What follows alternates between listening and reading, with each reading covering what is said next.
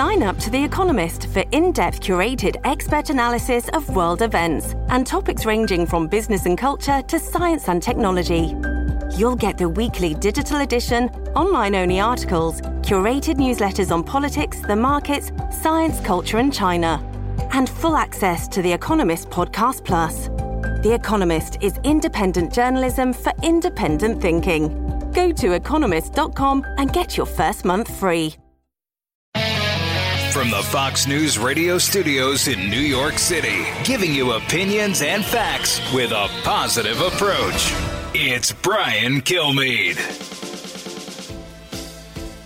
Hey, welcome to the Wednesday edition of the Brian Kilmeade Show. It's going to be a big hour. Gary Sinise standing by, one of the greatest actors of our generation, self-made success story. Nick Adams compares Trump and Churchill in a very unique way. He's going to be with us shortly, one of the youngest serving deputy prime ministers in Australian history, and Congressman Michael Waltz. He's not only is he a former Green Beret assistant to Vice President Cheney, he's congressman from Florida, who is just pointing out that China, what they are doing to our ships, 9 separate incidents with our ships, and also he points out Apple will not open a iPhone for the FBI. Ends up being an Al-Qaeda terrorist attack in Pensacola, right?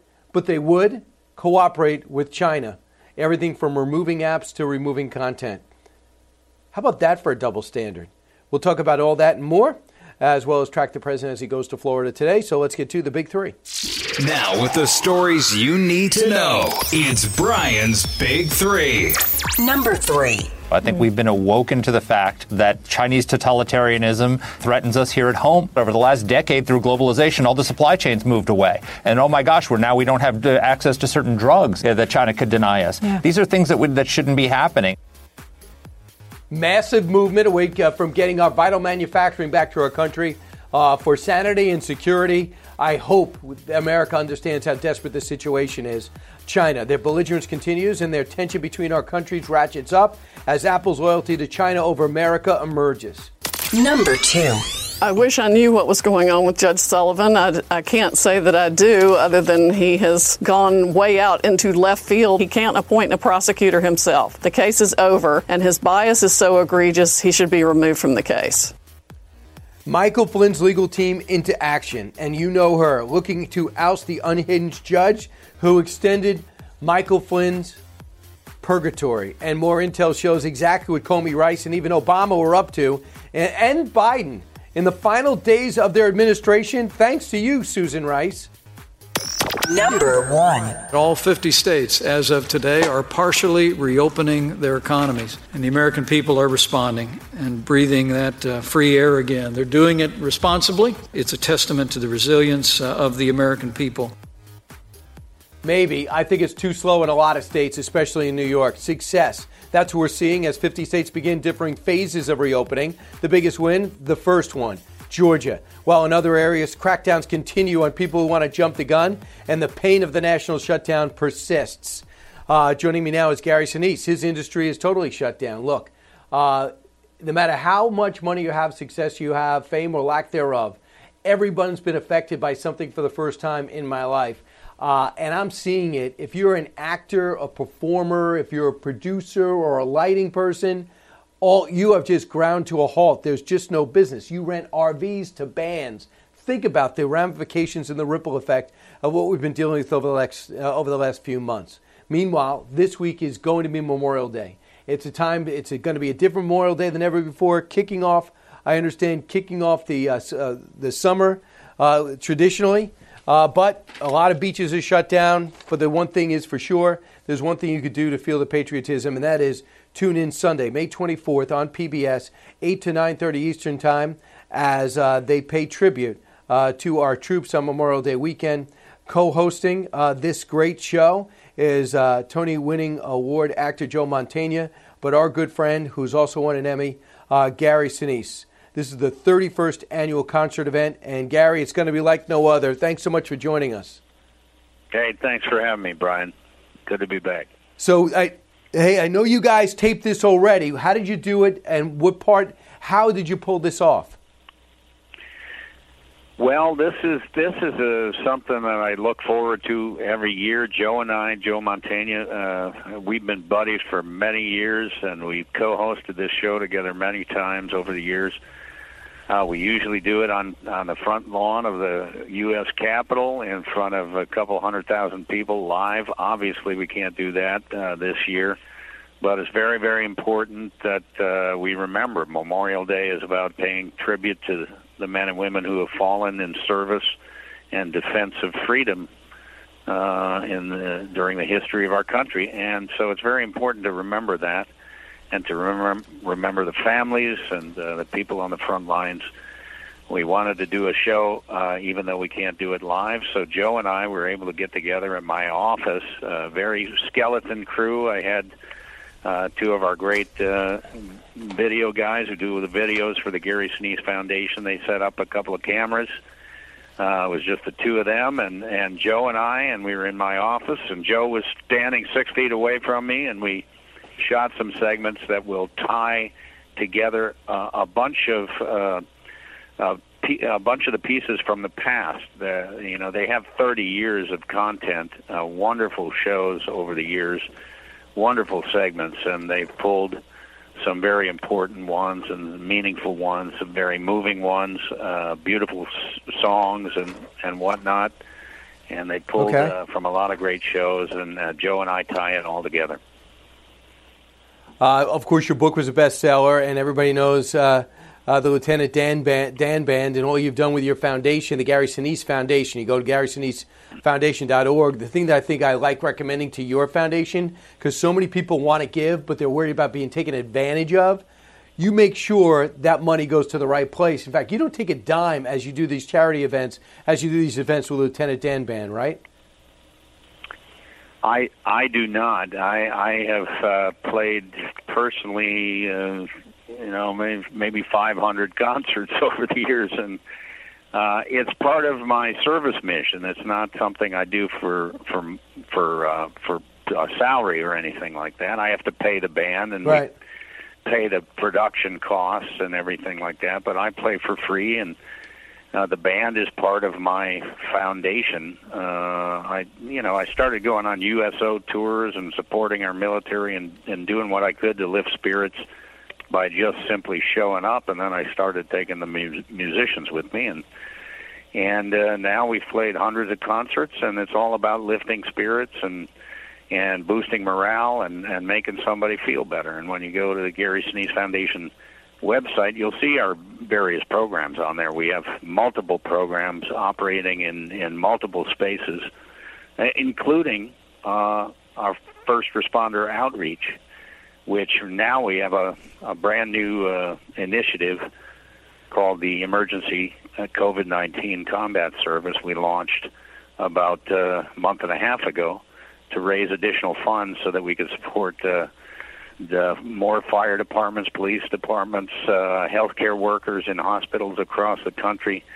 And we're raising money there, and if you want to be part of helping us to help these other people, I encourage you to go to the Gary Sinise Foundation website and see what we're doing and help us help other people. We want to be part of this fight and part of backing up the frontline workers who are doing so much to battle this pandemic. And I tell you what, your rating is going to be huge for this show on Sunday because, to be honest, there's a lot of. Number one, the weather's not going to be good in the Northeast. Number two, a lot of the beaches are just shut down. Well, they're so limited, people say, why bother? They say you can't sit, you got to keep walking, because you know how dangerous it is sitting on the sand. There's really no turning back from that. And swimming, my goodness, if you caught swimming, how dare you? So people are going to be watching as you guys pay tribute to the troops. That's May 24th, that's Sunday, from 8 to 9:30, and it's a great show, truly inspiring and patriotic. So a quick thing for you, Gary, your other job is acting and producing. And I was just struck by this story on Sunday. Almost everything shut down. I saw they have two productions. One is in Iceland, one is in Australia. They talked about different ways to keep the set, COVID-19 free. one of which is color-coded. You're going to be wearing wristbands, and only certain people can go in certain areas. In Australia, they told the whole crew, we're going to test you, and you're not allowed to leave, or we can't bring anyone in. You're basically quarantined together. What kind of sacrifices are you willing to make to do a movie? I didn't see that. Yeah, it's a Stephen King adaptation that they quarantined. They're shooting it together. It's from Sunday's New York Times. I was fascinated. Iceland and Australia. Would you be willing to do those type of sacrifices for a production? I'm not leaving my house. I'm staying home right now. I'm not going to Iceland. No? Okay. But that's well, I guess I haven't heard that. But our industry obviously is just completely shut down. And that, it's not just the actors. There are so many people involved in making a TV show or a movie, and a lot of those folks are out of work right now because the entertainment business is just shut down. Is this the most time in one place you've had, really, since maybe your teen years? Well, it's certainly my family is. I'm spending more time with the family than I have in many years because, there'd be, I'd go on the road and then go out and perform for the troops or whatever, come home, be here for 2 weeks, and go out again. And I have not been home this many days in a row for many years, either shooting movies or TV shows or playing for the troops or traveling to the hospitals, whatever we do. We do a lot of different things at the Gary Sinise Foundation, and it always requires me to get on an airplane, so can't do that now. So I'm enjoying just the family time and trying to be safe and to support my foundation and our work out there to help our defenders. And I mean, when I went out to shoot with Joe Mantegna, I think that was the first time I'd been out of the house off the property since for a couple of months, and I went there. Wow. There's only a couple of us in there, and Joe and I shot those sequences that are going to be on Sunday night. Great. Hey, Gary, always great to see you. Hopefully we'll be able to see each other at one point again from a distance within 6 feet. Gary Sinise, thanks so much. We're going to be watching you Sunday on the 24th. From 8 to 9:30. It's going to be great. Gary, thank you for all you do. Paying tribute to our troops on Memorial Day weekend. That's Gary Sinise. Gary, thanks a lot. Brian, I appreciate it, and I appreciate you helping me launch my book last year. Thanks for supporting. Yeah, my honor. It was a multiple-week bestseller. It was fantastic. Appreciate it. Gary Sinise, giving back. Meanwhile, it's time for us to move over to Congressman Michael Waltz. We'll take a short time out and come back with what he discovered about Apple. Double standard. FBI, no go. China, just ask me what you need. It's Brian Kilmeade.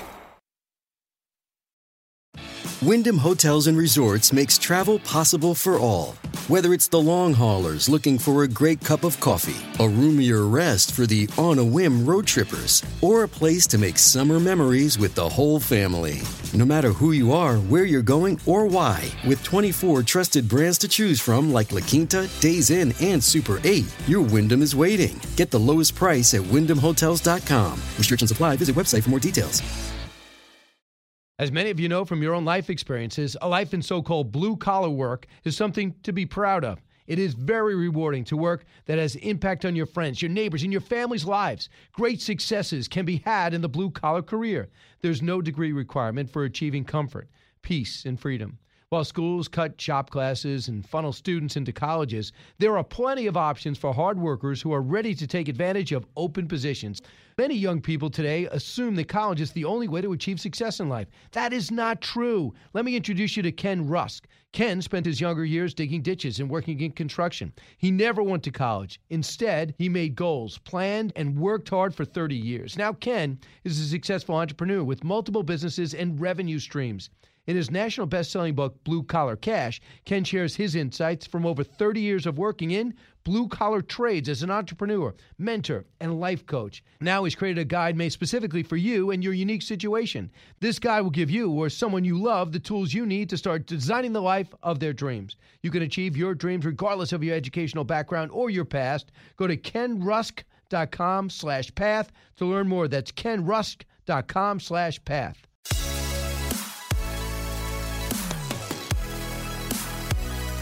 Breaking news, unique opinions. Hear it all on the Brian Kilmeade Show. It was clear at the time that the phones were likely to contain very important information. Indeed, al-Shamrani attempted to destroy both of the phones, even going so far as to disengage from the gunfight long enough to fire a bullet into one of the phones. Unfortunately, Apple would not help us unlock the phones. Unbelievable, unacceptable. I don't care about privacy. It is Al-Qaeda. And that is what the AG said, and Chris Wray, the FBI director, confirmed. Congressman Michael Waltz joins us, House Armed Services Committee. Congressman, what can we do about this? Apple kowtows to China, but they stiff-armed the FBI. Yeah, that's absolutely right, Brian. It since has taken the FBI, 5 months, 6 months to crack into this phone, not knowing whether there were other ongoing plots. We have over 20 military bases just in Florida alone. There's thousands of foreign students all over the United States, foreign military students that are studying and training on our bases. And who knows what could have been prevented or what was going on while Apple just flat out said, no, we're not going to help you. Even though this was an active, ongoing terrorist operation that we now know was at least coordinated, if not inspired by Al-Qaeda. Do they feel burned by the Snowden revelations that showed they had cooperated in the past? Yeah, no, this is exactly what's going on. So what Apple will say is, well, if we create a backdoor that law enforcement can lawfully use, and I want to be very clear, this is in terrorism cases. Very different. We have to draw a line when it comes to anything to do with U.S. citizens. But an active, after the shooting has happened, after the attack has happened, Apple's saying if we create a backdoor, then anybody can get in it. And I think that's just a weak excuse. What's really going on is after Snowden revealed that tech was working with American agencies, whether it was to work against our adversaries or to stop terrorist plots, they had a huge blowback from, the millennial types and others in Hollywood and others, and it was bad. It was bad for their reputation in those circles. And so I think that's what's really going on here. They can do this in a way and keep it secure and keep it in classified circles, just like what the FBI eventually was able to crack into the phone, but we don't know how they were able to do it or the tools that they were able to do it with. This can be done, Brian. This is about their reputation as they see it, yet they don't care about what they do with China, what they do with Russia, and they've been actively working with those authoritarian regimes. So they'll work with them, but they won't work with the United States government to take down terrorists. It's ridiculous. So wait a second. So when it comes to China, they asked him to take down an app that allowed those Hong Kong protesters to communicate. Did they do it? Yeah, they did. Not only did they do that, they were asked by China to move some of its data on its own citizens into places where the Chinese government, the Communist Party, could have access. So this is going after the Uyghurs, the Tibetans, and other political targets, Christians and others. And they did the same thing with Russia as well, where they basically made sure that the data on its citizens were in Russia so that it could be accessed. We're seeing this across big tech. Google has the same type of hypocrisy where they wouldn't work with the Pentagon on an artificial intelligence program called Maven, but yet they would work with the Chinese on what it called its Dragonfly search engine. Eventually, under pressure, they stopped that as well. But this hypocrisy from big tech is just jaw-dropping. There's a lot of stuff going on now with China. out of the gates and ready to go. Hey, it's Hutton and Withrow. Hot Mic is here on the Outkick Network. We've got your afternoon covered with the latest sports discussion, and it's available wherever you find your audio. Daily analysis and news. He is hot. I am Mike. Actually, my name is Chad. His name is Jonathan, but you get the picture. We're going to bring it every single day. Whatever you want to call us, we'll respond to. We just want you to respond to what we're dishing out every day. And while you're here, we hope you subscribe to the podcast, like, subscribe, and share. What about their students coming back in the fall? We got to worry about infections and the virus. Shouldn't we use this as a way to just stop this and just tell China you can't come here because too many are using this to infiltrate our college system? Yeah, well, this China task force that we've developed now in the House, unfortunately, right now it's just Republicans. The Democrats backed out after they had already agreed to participate.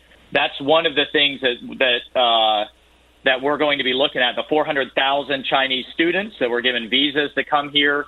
Many of them go into robotics and artificial intelligence, advanced materials, and others. And they're good kids. I want to be clear, Brian, before anybody throws out, accusations of racism or xenophobia. They're fine. Their government forces them to vacuum up technology. But the bigger piece in my mind, or just as bad, are the American professors under the Chinese Talents Program who take millions of dollars in DoD research money and then take that right over to Beijing, being on their payroll as well. It's got to stop, and this task force is going to stop. Michael Waltz, thanks so much for what you do. Appreciate it.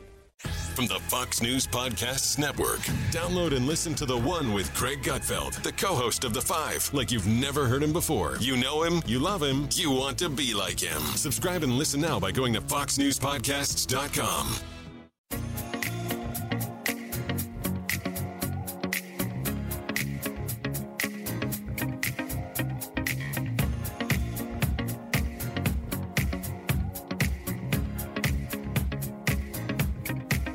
The fastest 3 hours in radio. You're with Brian Kilmeade. Why would you write a memorandum to the record for yourself unless you assumed that somebody was going to come and look for those clues? Mm-hmm. She says that President Obama said, well, is there any reason we shouldn't bring the new team in on what we're doing with Russia? Well, as if that decision was being made then. I know 3 weeks before, General Flynn and I were in Susan Rice's office for the handover briefing, and every other topic was mentioned. North Korea, China, ISIS, all the other issues that were on the table, but they didn't mention anything about Russia. And yet they knew at that point that they were about to sanction Russia for election interference. So none of it really jives unless you look at it from the perspective of they knew they had done something wrong and now they were trying to cover their tracks. I rarely bump in with a soundbite that long, but here's why I wanted to do it. And welcome back, everybody. That was KT McFarland, former deputy to Michael Flynn. They both were forced out of office. Now we know they were really attacked and targeted. She wrote a book about it, but she wasn't all clear until this Michael Flynn revelations came out, and the AG stepped up and said, this guy never should have been questioned or targeted. I have no problem with Kislyak conversations as the incoming national security advisor. Who is Kislyak? The Russian ambassador. I'm sure if I looked at his phone, it had calls to Israel, and I'm sure during that conversation, these are my words, not hers, that he talked about how his policy with President Trump is going to be dramatically different than President Obama. I'm sure Erdogan and the president had a different, and the future president had a different conversation. And so I'm sure he knew Flynn. They had a different conversation. They have different relationships, and each administration comes in with different approaches and different priorities. But they used those 5 conversations with Kislyak. They say they were unusual. And then we brought to a January 5th meeting. Barack Obama, Vice President Biden, James Comey, and Susan Rice are in this meeting. And all I know what happened in this meeting, before I tell you what happened in the meeting, know on January 20th, when the administration had technically said goodbye and hello, President Trump, Susan Rice quickly emailed herself a memorandum of the January 5th meeting. Why? Because it, I think, covered her butt because she knew as she left office, all this stuff was going to be exposed. How many Trump officials weren't unmasked? What were they actually up to? Were they legitimately thinking that Donald Trump was an agent of Russia along with Michael Flynn, a 32-year veteran who came up in the Cold War and killed al-Qaeda like nobody else, including Zarqawi. So this memo was released by Rick Grinnell yesterday, fully. And it said on January 5th, she just writes this up. Why would you write, think about this. Why would you write a Dear Diary? Sometimes people have diaries, they want to just remember certain things. This was just, let me just tell you what happened, because sooner or later it's going to come out. I have news for you, Susan Rice, it came out. Is she ever not lying, by the way?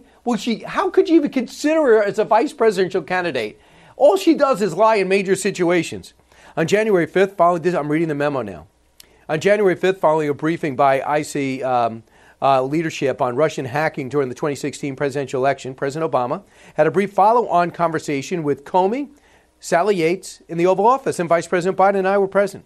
President Obama began the conversation by stressing his continued commitment to ensuring that every aspect of this issue is handled by the intelligence community and law enforcement community by the book. Wow, by the book.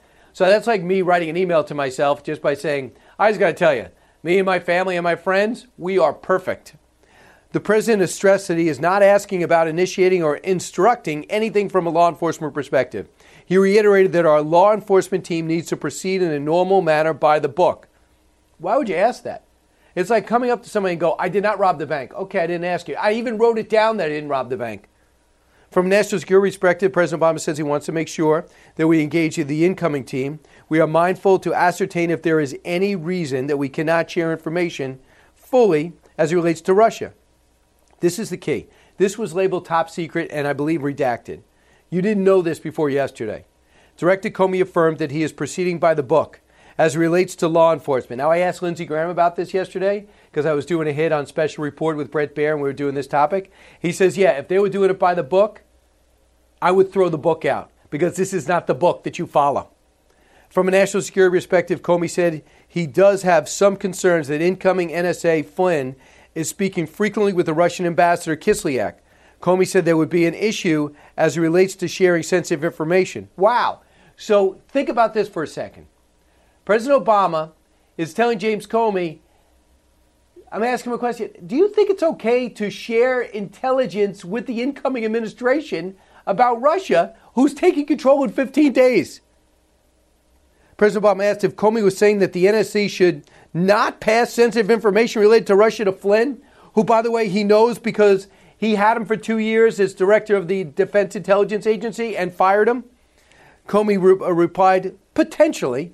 So he's saying, potentially, I can't share information with the NSA, with the National Security Director. Really? How could that be? It's out of your hands anyway. And if Comey's going to be bled over to this administration, which he was, and it was a bad move, and Trump knows it, keeping him, he said, I'm not sharing Russian information with you.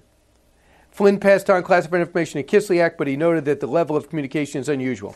So, Comey says he never caught him. Susan Rice says she never saw anything directly. James Clapper said under oath he never saw anything connect Putin and the Trump team. But they didn't tell Trump, they didn't tell Pence, and they didn't tell Flynn. But Flynn they actually cornered and tricked into talking and admitted to something that was not against the law. Hence, he was exonerated. Hence, this idiot judge decides not to let Michael Flynn go because he thinks he's still a traitor. So they roll out a retired judge, if you're following this, who just wrote a column how bad Flynn is and how bad Trump is. That's the guy that's going to provide some analysis whether he should let go of this case. I hope you're able to follow all that. Just know this. Michael Flynn is sitting in the wings. I talked about this last night. It's time to hear from Michael Flynn. And Susan Rice says, I want to release all the transcripts. So do I. So let's hear it.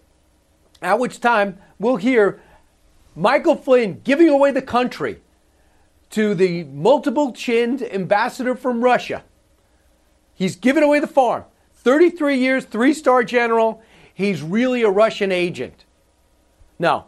You know what he really is? He's a guy who thought President Obama had the worst foreign policy of his lifetime and was so abhorred by it, he loved Trump enough, even though they had their differences on tweeting, to say, I'll be a national security advisor because I want to make sure the daily brief was full of exactly what CENTCOM wanted it to be. This Iran deal was ripped up, Israel was supported, and ISIS was confronted. That was the problem. He was going to blow up Barack Obama's foreign policy. in my view. We'll talk about this today. When we come back, we talk about Churchill and Trump. How were they alike? Back in a moment. It's the Hammer Time Podcast. Fox News Channel's Bill Hemmer takes you one-on-one with engaging personalities covering the critical issues of the day. Find Hammer Time now by going to foxnewspodcasts.com. America's listening to Fox News.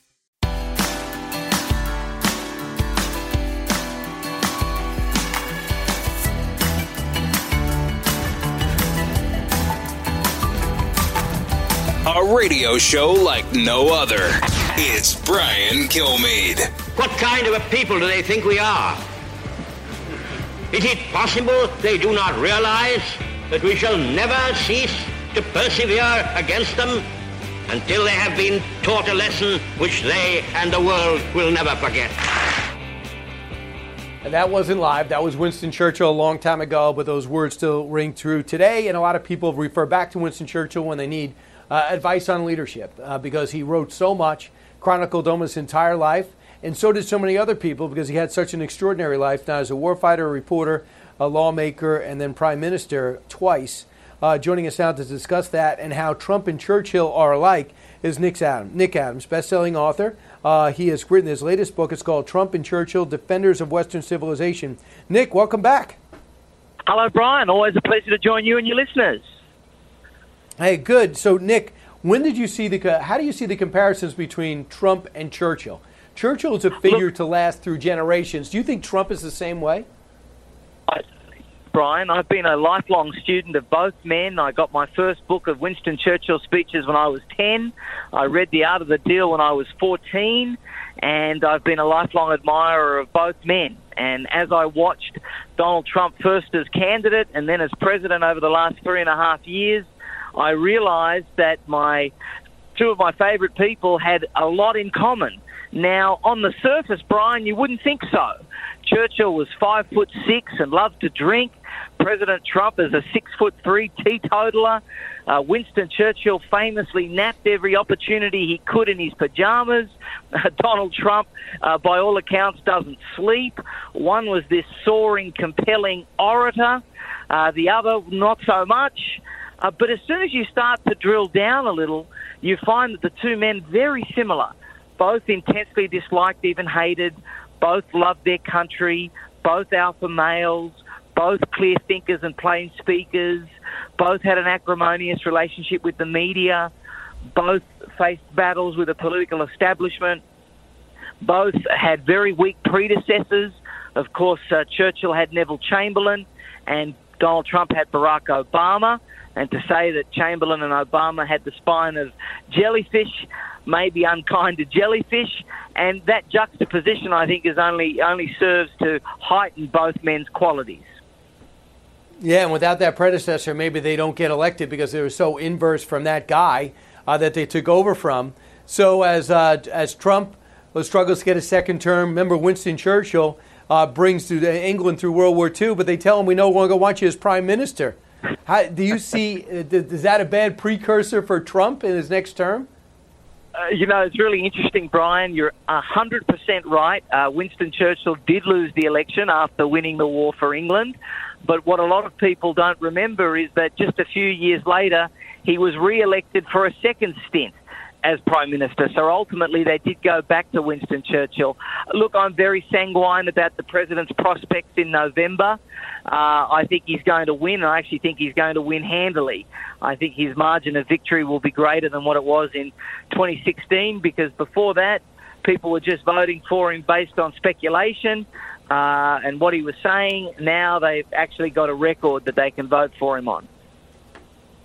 Very interesting. So Nick Adams, our guest. Let's hear a little bit more from Winston Churchill. Never give in. Never, never, never.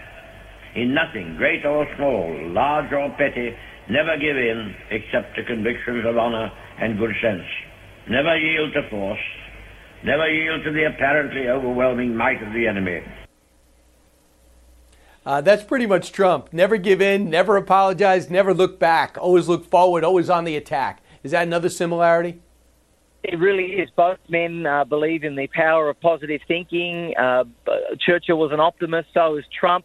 New York Mayor Bill de Blasio, just a couple of weeks ago, came out and accused President Trump of peddling what he termed false optimism. Similarly, Winston Churchill was often accused of the same thing. And in my book, In Trump and Churchill, Defenders of Western Civilization, Brian, we actually reproduce excerpts from British national newspapers in the late 1930s, early 1940s about Winston Churchill. And if I didn't say to you, Brian, those excerpts are from British national newspapers and they're about Winston Churchill, if I just read them out aloud to you, you would think I was quoting the New York Times or the Washington Post modern day about Donald Trump. So identical are the accusations and the criticisms that they're too optimistic, that they don't listen to anybody around them, that they're overconfident, that they don't take something seriously enough. It's really incredible the parallels that I discovered in writing this book, Trump and Churchill, between the two men and now the two times with this invisible enemy that we're fighting. Nick, that's a good point. The other thing is they both from famous, very successful dads, right? And also was sent away for school for a while, correct? So there was a lot to live up to. And Winston Churchill never really felt, if I'm correct, Nick, you're the expert, never felt like his dad appreciated him. He was a bit of a wild man as a kid. And I'm looking back at Donald Trump's youth. I remember he got so out of control, they sent him to military school upstate. That's exactly right, yes. Both had interesting relationships with their fathers, and of course that tends to be a hallmark of really great and successful men. They often are trying to live up to their dads. Churchill's mother, of course, also, Brian, we can't forget, was half American. And that's something I think that a lot of people miss. And that's why, generally speaking, Brian, Americans, we really don't tend to care what's going on in the rest of the world. But Winston Churchill is an exception. A lot of Americans resonate with Winston Churchill, or I should say he resonates with them. And the reason for it, I think, and I make this case in the book, is that he was so American. He was bold. He was brash. He took risks. He refused to conform. He upended. He was a disruptor, a catalyst for change. All of those kind of things that we see in America and that we pride as happening in America, Winston Churchill embodied. Very interesting. And then, of course, he spent considerable time here, even during the war, would hang out at the White House forever. Definitely understood that he needed America in this fight and felt very comfortable here. Felt like he really understood this country. Winston Churchill, in retrospect, is he... Now, I know Margaret Thatcher does not have a great reputation in England. Like, we hold her in a higher esteem than maybe the Brits do. Stop me if I'm wrong there. How do the Brits view Winston Churchill today? Well, they certainly view him better than Margaret Thatcher. You're quite right. Margaret Thatcher doesn't enjoy all that much love in modern-day England. Winston Churchill has been repeatedly voted as the greatest Briton to have ever lived by the English people. But I must say that now, slowly, that is eroding, and I doubt that my book is going to assist his reputation in England being associated with Donald Trump.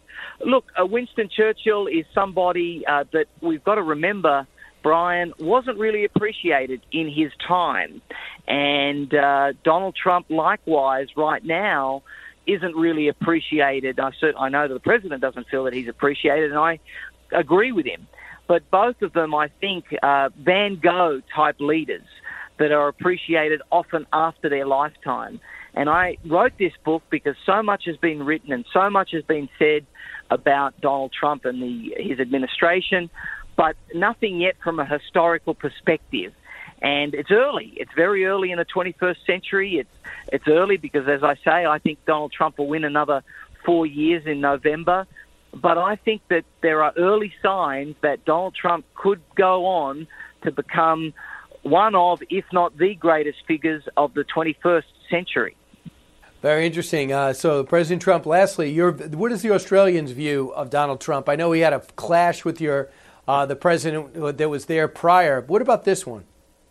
Well, that's really interesting as well. Yeah, look, Donald Trump is is not really liked in Australia, like he's not liked in Europe and other places. Of course, being the leader of America is a country that really can never be loved. I think the most it can hope for is to be respected, feared, even better. When you're the top dog, there's always going to be people that are jealous of you and don't like you and wish they were you but can't be. Donald Trump puts America first, and that upsets Australians. Winston Churchill famously told the Australian Prime Minister rang him up during the Second World War, Brian, and said, "Help me, I need you to protect us from the Japanese." And Winston Churchill essentially said, "Screw you, I need to look after England first." And that's very similar, I think, what Donald Trump would do in that situation. Nick Adams, congratulations on the book, Trump and Churchill, Defenders of Western Civilization. Best of luck, Nick. I'm sure the president will see this and you'll get at least a retweet. Good job. It's always a pleasure. Thank you, Brian. Go get him, Nick Adams. This is Brian Kilmeade Show. Don't move. Living the Bream is a podcast hosted by Fox News Channel's Shannon Bream, sharing inspirational stories, personal anecdotes, and an insider's perspective on actions and rulings from the High Court. Subscribe and listen now by going to foxnewspodcasts.com. America's listening to Fox News. Live from the Fox News radio studios in New York City, fresh off the set of Fox and Friends, it's America's receptive voice, Brian Kilmeade. Brian Kilmeade Show. Thanks so much for listening. We're coming to you from New York, but heard around the world, around America, on a very impactful time. I'm just looking at this one note from Mayor de Blasio. He's the really tall mayor who I can't wait to be done with his job. America will be a better place in New York City specifically. He came out this week. He just loves telling people what they can't do. It's a nice day outside. Go outside and make sure you go back in. He's everything wrong with pandemic reactions. And then he says, we are not opening up. Okay, fine. You're not going to the beaches. If I have to, I'm going to put a fence on there. And if you're in the water, we will get you out. And then, by the way, I'm calling on Long Island to allow New York City dwellers to go to Long Island beaches. Okay, first off, I think everybody should be going to every beach that they want that they can get into. But, Mr. Mayor, if you don't think New Yorkers are worthy of going to city beaches, why does Long Island have to open up their doors to people that you believe don't deserve to walk on your beach? Why do they walk on Long Island beaches? Why should they not be checking IDs for different town beaches because you threw them out of Manhattan? It's not going to be a nice day anyway. But this is not even logical. And there's no reason, if I could be a little bit selfish, I know the whole country's listening, for Long Island to be shut down. We're within a whisker on available beds and the seven-figure punch list in order to open, that they just opened for the Capital District up in Albany. Open up Nassau and Suffolk. And I'm not saying it for me. Yeah, would I like to go out to a restaurant? Absolutely. Would I like to walk through Dick's Sporting Goods to get my dry cleaning done? Absolutely. But more importantly, for the small business, they don't have any more time. The gyms don't have any more time. Nobody prints money like the government can print money. They're done. Big three. Now with the stories you need to know, it's Brian's Big Three. Number 3. I think we've been awoken to the fact that Chinese totalitarianism threatens us here at home. Over the last decade, through globalization, all the supply chains moved away. And oh my gosh, we don't have access to certain drugs that China could deny us. Yeah. These are things that shouldn't be happening. Yes, that's true. Mark Thiessen talking about China. Belligerence continues and the tensions between our countries ratchets up. We have now found out about 9 separate incidents of harassment of our planes and ships in the South China Sea. And Apple, what are you doing? Where's your loyalty? We find out they do what China says, but not what America says. Really? Number 2. I wish I knew what was going on with Judge Sullivan. I can't say that I do, other than he has gone way out into left field. He can't appoint a prosecutor himself. The case is over, and his bias is so egregious, he should be removed from the case. And that is Sidney Powell, Michael Flynn's legal team in action, looking to oust the unhinged judge. And more intel shows exactly what Comey, Rice, and even Obama and Vice President Biden were up to in the final days of their administration. Number 1. All 50 states, as of today, are partially reopening their economies, and the American people are responding and breathing that free air again. They're doing it responsibly. It's a testament to the resilience of the American people.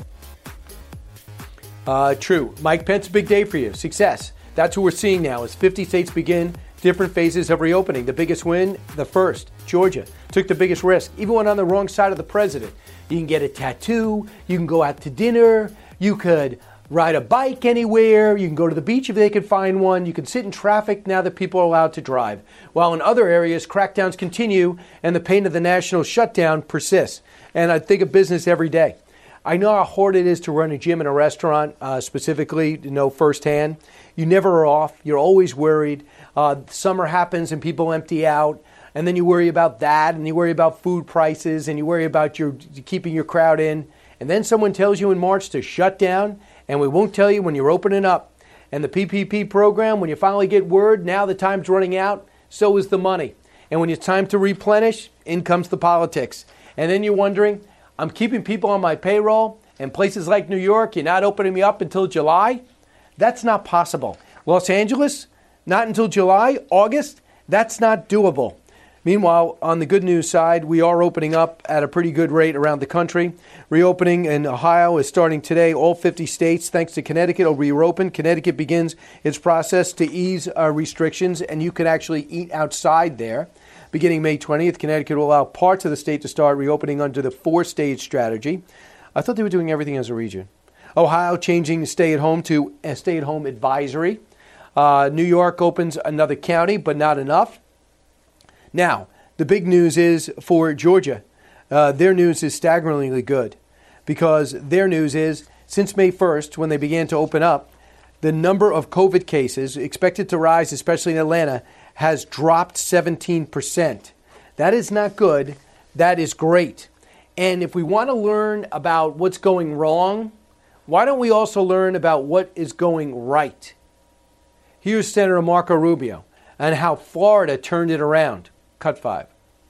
First of all, remember why we did the shutdowns to begin with, and that is because we didn't want the hospitals to be overwhelmed. So part one is the state government under Governor DeSantis and the local governments and our hospitals all took the steps necessary to create new capacity. There were field hospitals open that were never used. They opened up more beds. They canceled elective surgeries. They did all kinds of things so that the hospitals did not get overrun. The governor allowed each county and city to set their own requirements. And that's important because every community has different unique characteristics and different needs. And that happened. And number 3 is the people of Florida complied.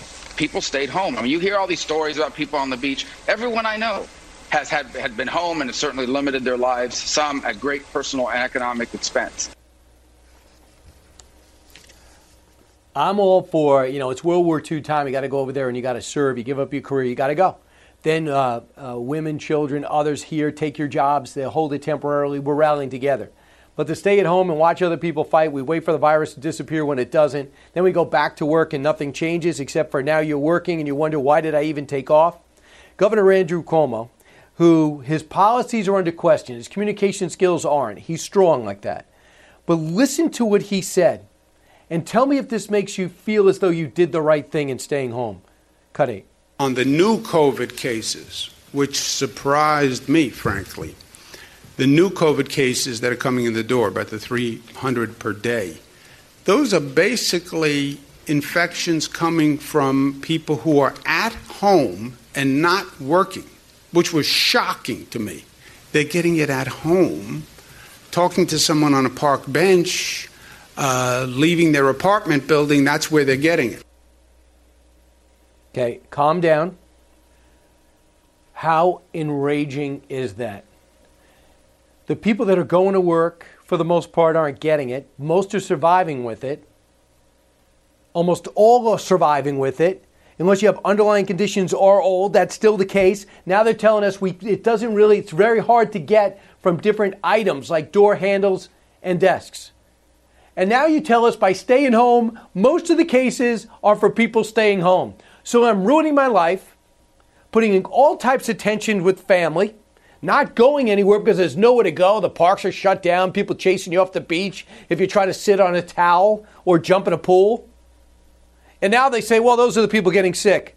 Drive safe, everyone. Governor Cuomo, by the way, suddenly got a tan. It looks better than ever. I've never seen someone look better as the pandemic goes on. I haven't seen many photos of before and after of 1918, but I want to compare that. Other people are suffering, like hospitals. This is why you got to open up. Cole Rove spelled it out perfectly.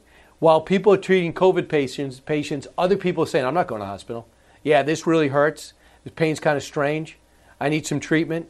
Broke my hand. Not going to the hospital. And guess what else is happening? People are being furloughed to the hospital because they're not getting out of their cases. Cut 12. Saw a chart today about all of these so-called elective procedures that are not being done. 18% fewer treatments for cancer. We're not just talking about, Botox. We're talking about life-saving treatments. We're talking about colonoscopies and other things that would allow us to avoid disease, destroying lives and destroying families. And we got to get back to our healthcare system being able to take those people as well as those suffering from COVID. You wouldn't think about that, right?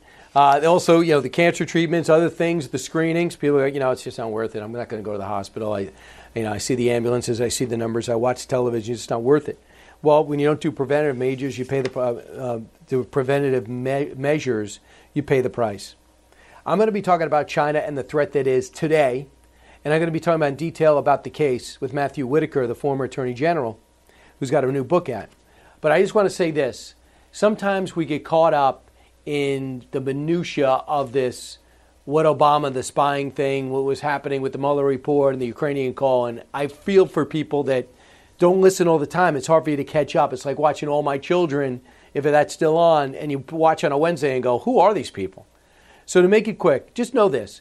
Michael Flynn is a 3-star general. He had a series of conversations with Ambassador Kislyak.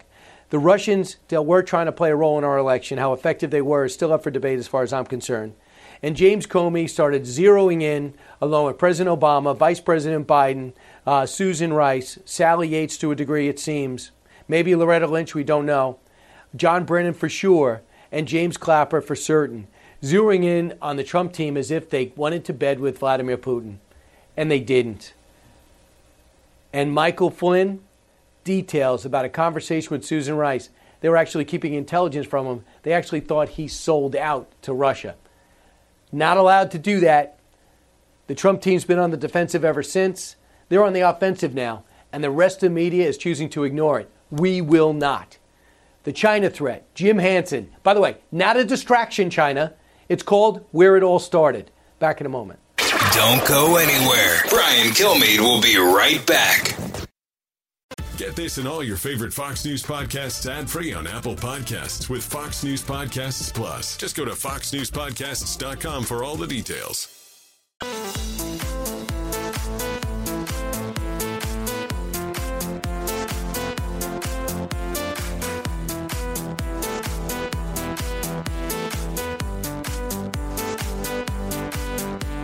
The talk show that's getting you talking. You're with Brian Kilmeade. Yes, and this is one of the reasons why China needs to be forced to pay damages for what they've done. They're the ones who unleashed this on the world. Let's be clear. Beijing knew that they had a major health crisis on their hands in Wuhan, the origin of the virus. They silenced doctors. They gagged whistleblowers. It allowed this thing to spread and to become a pandemic level. So they need to be forced to pay, Beijing does. But Tucker, beyond that, we've got to now build new coalitions of other free nations who are willing to partner together and hold China accountable. We cannot be satisfied and content with the status quo. That is Senator Josh Hawley, who, by the way, now is on going to be a sanction list from China, along with Tom Cotton and others. And that's just fine with me because they might be getting it right back because we know exactly who they are. Through the Maginski Act, we can target individuals. Joining me now to discuss this and so much more is Jim Hansen, president of the Security Studies Group, served in the U.S. Army Special Forces, who knows all about counterterror and who America's enemies are. How would you characterize our relationship with China now? And how ramped up Republicans seem to be to make them pay for what they've done to this country? I think we need to consider that what has been happening even prior to the COVID virus with their predatory activities worldwide, but especially in light of the pandemic they unleashed on us, that we're in a Cold War with China and that they started. And it's time for us to take action that reflects the fact that they have been, attacking all of the free world, us in particular. And I think President Trump started that with his recognition of their predatory financial and currency manipulation, their unfair trade practices. But now I think it's time to get all our friends in line and say, as Senator Hawley did, that we are going to band together against the greatest predator on the planet right now, which is the Chinese Communist Party. So there have been, I did not know this until yesterday, 9 separate incidents of harassment from spy planes to ships in the South China Sea, as the Teddy Roosevelt left us vulnerable because it got infected by this coronavirus. We also had to give a warning to Iran on that. You get to a certain amount of distance, we're going to blow you up. Why are we putting up with this harassment? It's a fine line that we run as far as playing the games. We used to do it with the Soviets. They would fly spy planes close to us. They would do overflights. We do the same. I think there's a reluctance to get into a shooting war, where we actually, especially with China, are going head to head with them militarily. But I think there is a tremendous amount of U.S. power, diplomatic, economic, financial, cultural, that we can bring to bear against them. And I think they're vulnerable right now because the world knows what they did. So I think the ability to use all of those other means, and there's always the implied threat of force. They know that, and they know it would not go well for them. But we don't want that. That is the least effective way.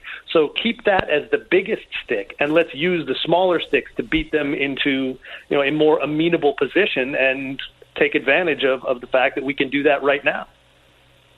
Are we doing it with the diplomatic way, the State Department way? Are we taking Australia, who is determined to have an investigation of what happened? Russia, my goodness, Russia and Turkey are demanding transparency about that Wuhan lab or the Wuhan wet market.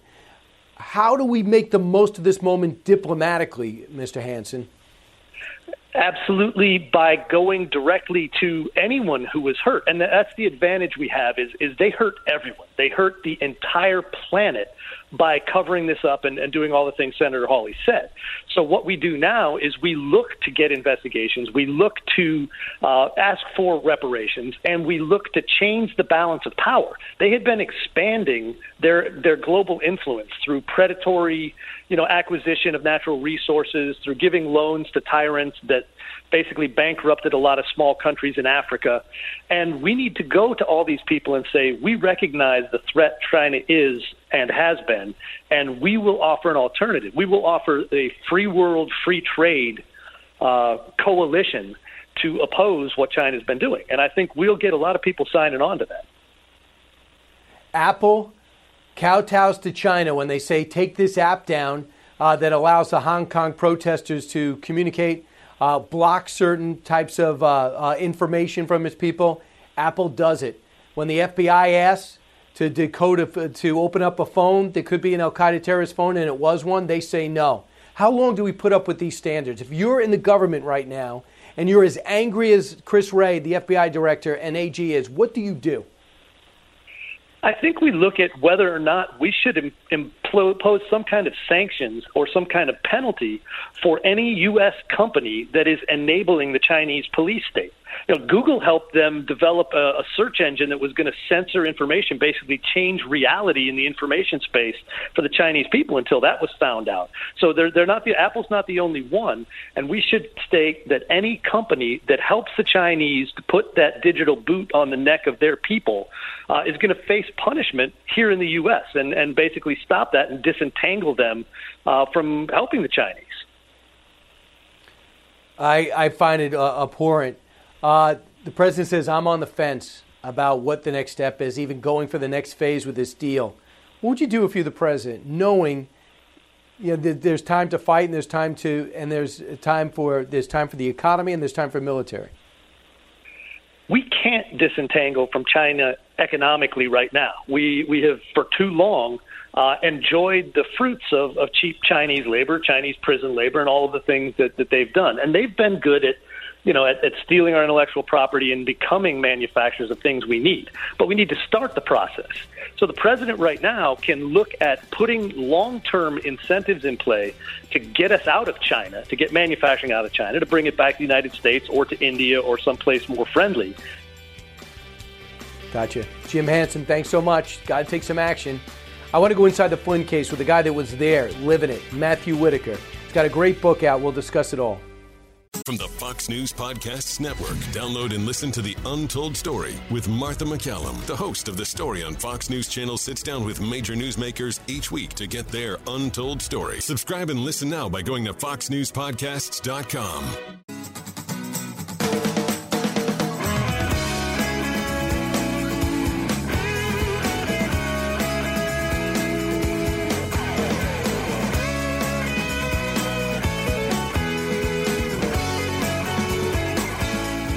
General Flynn was treated horribly. General Flynn was treated illegally. These people, they broke the law. They broke the law. What they've done to General Flynn should never happen. What they've done to the president and what they've done to this country can never be allowed to happen again to our country. That's the President of the United States taking many questions yesterday, one of which was the revelation that was discovered with the release of Susan Rice's email on a meeting they had on January 5th. Their email was done on January 20th. What I did not know, it was released, as Marco Rubio told me today, after 12, which means she was no longer in office. That is why Rick Grinnell was able to dig it out as acting director of national intelligence, because it was theirs. So she filed that as if to say, someday this will come up. And I want it on record that I did everything by the book. Joining me now is Matt Whitaker. Matt has a great new book out. It's called Above the Law, the inside story of how the Justice Department tried to subvert President Trump. And Matt, so much news is coming out here. I could see you have a lot to add for your paperback. He's the former acting U.S. Attorney General. Matt, welcome back. I am so glad to be on your show, Brian, and I think I'm going to have to write a second book based on all the revelations that we're hearing just in the last couple of weeks. So we saw this email before. First off, just to give people an idea, I'm not going to read the whole thing, but why would someone on January 20th write up memorialize a meeting that happened on January 5th? Why would someone do that? Yeah, well, I think the key, like you said, is the term by the book appears 3 times in that email, which to me, if you write an email like that, which is a complete cover your backside email, that suggests to me they weren't doing things by the book. And in fact, we know, she wrote that on the 20th, we know on the 24th that Jim Comey, who was in that same meeting on January 5th, sent 2 FBI agents over to the White House, inconsistent with past practice, and ended up, getting General Flynn in a perjury trap. And so, to me, from what I can see and what I know about this case, this evidence that has been newly released and really wasn't available until this time paints a very clear picture that all of this behavior was above the law, and it's really one of the reasons that I wrote the book. Exactly. One of the things that was unredacted, he said top secret until yesterday, was this part. Director Comey affirmed that he is proceeding by the book as it relates to law enforcement. From a national security perspective, Comey said he does have some concerns that incoming NSA Flynn is speaking frequently with the Russian ambassador Kislyak. Comey said that it could be an issue as it relates to sharing sensitive information. President Obama asked if Comey was saying that the NSC should not pass sensitive information related to Russia to Flynn. Comey replied, potentially. Why is that top secret? I don't know. So I think it has something to do, and one of the biggest questions, as you know, Brian, has been how there was no unmasking request after the particular call between Flynn and the Russian ambassador on the 29th of December of 2016. And so, there is a question is on that meeting on the 5th, how did they have all the knowledge and all the transcript of the conversation between the Russian ambassador and Flynn? And then, we all also know that on the 3rd of January, Andy McCabe, another one of the bad actors that's on the cover of my book, had a conversation with the head of the National Security Division at DOJ, Mary McCourt, about this exact phone call. So there was no unmasking. He was never masked in the first place. And I think that, again, I think there is something here that smells really bad. And I think as we learn more facts, and we finally get to hear what these people were doing when they're under oath in front of the Senate in Lindsey Graham, I think the American people are going to think not only was this a terrible, sad chapter in our nation's history, but some of these people are sick and may have violated the law. And do you think they began to panic when they realized Hillary Clinton was going to be president and this would be exposed? Is this part of that exposure? And again, we're guessing. You have all these years of experience and you were on the other side of the wire. I wasn't. But is that what you do when you fear that you're about to be found out?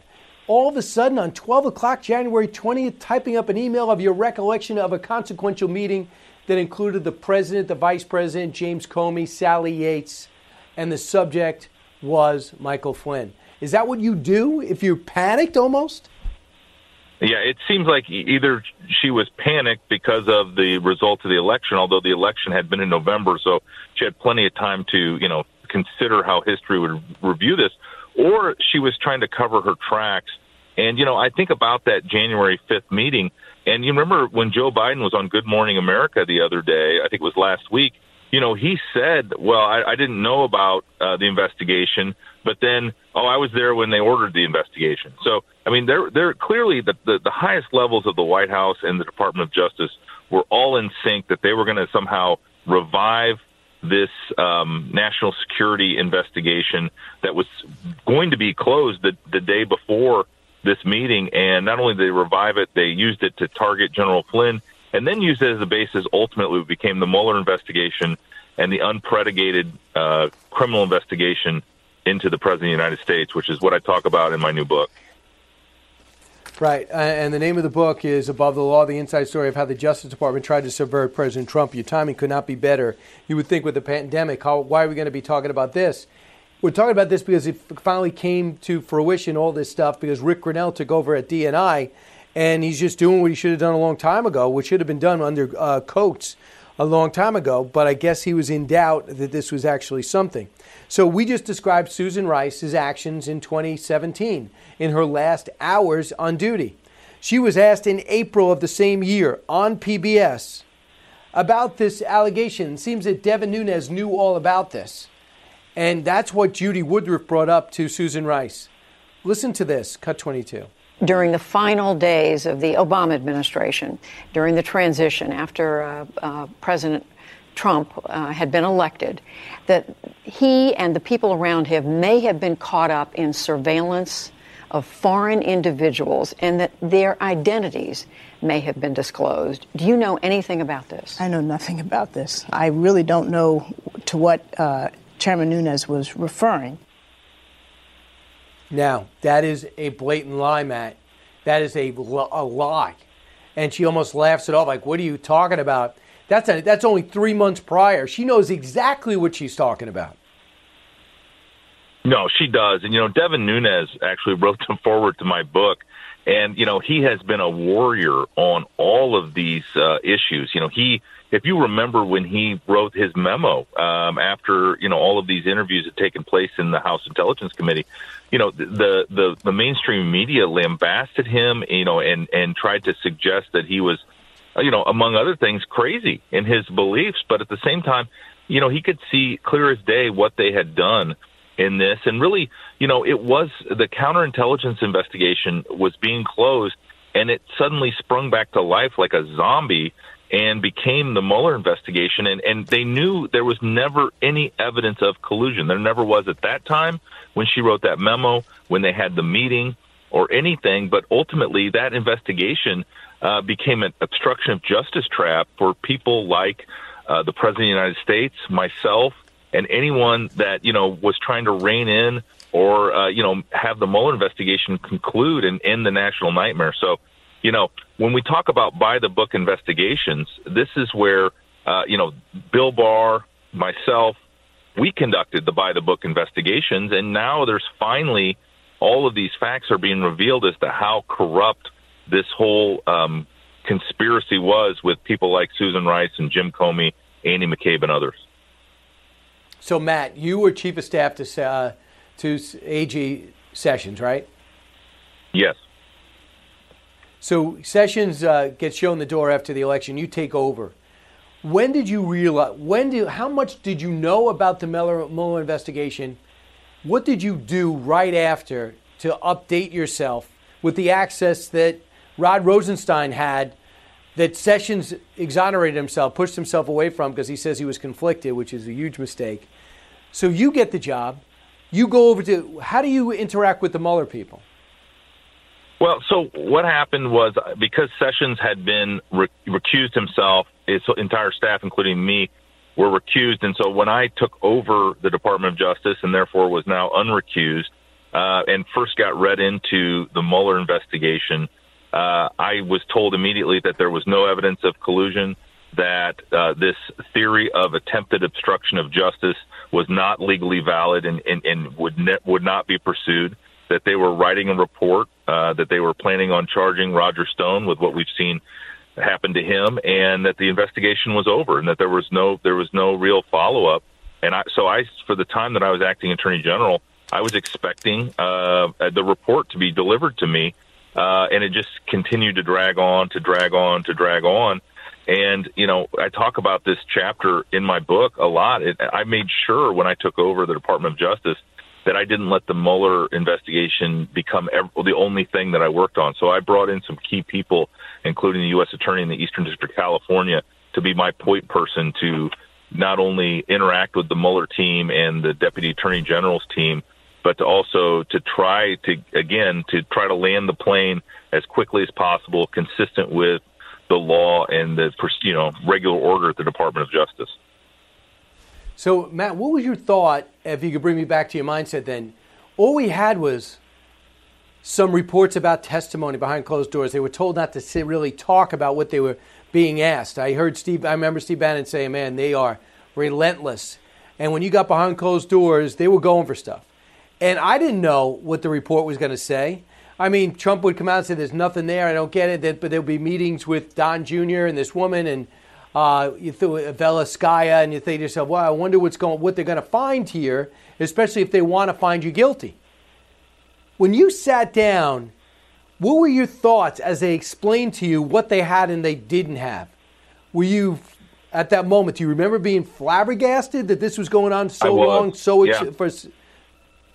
Bring me through that. Was absolutely, I thought it was a complete and utter waste of time. As soon as I was read into the investigation, I went back to being a private citizen and listening, in 2017, before I came to the Department of Justice, and listening to all these Obama officials go on TV and talk about how they had evidence. And remember Adam Schiff was talking about how they had evidence. And this is one of the key things that I talk about in this new book, is just how for 2+ years, for $30+ million, they, pursued doggedly the president and anybody surrounding him.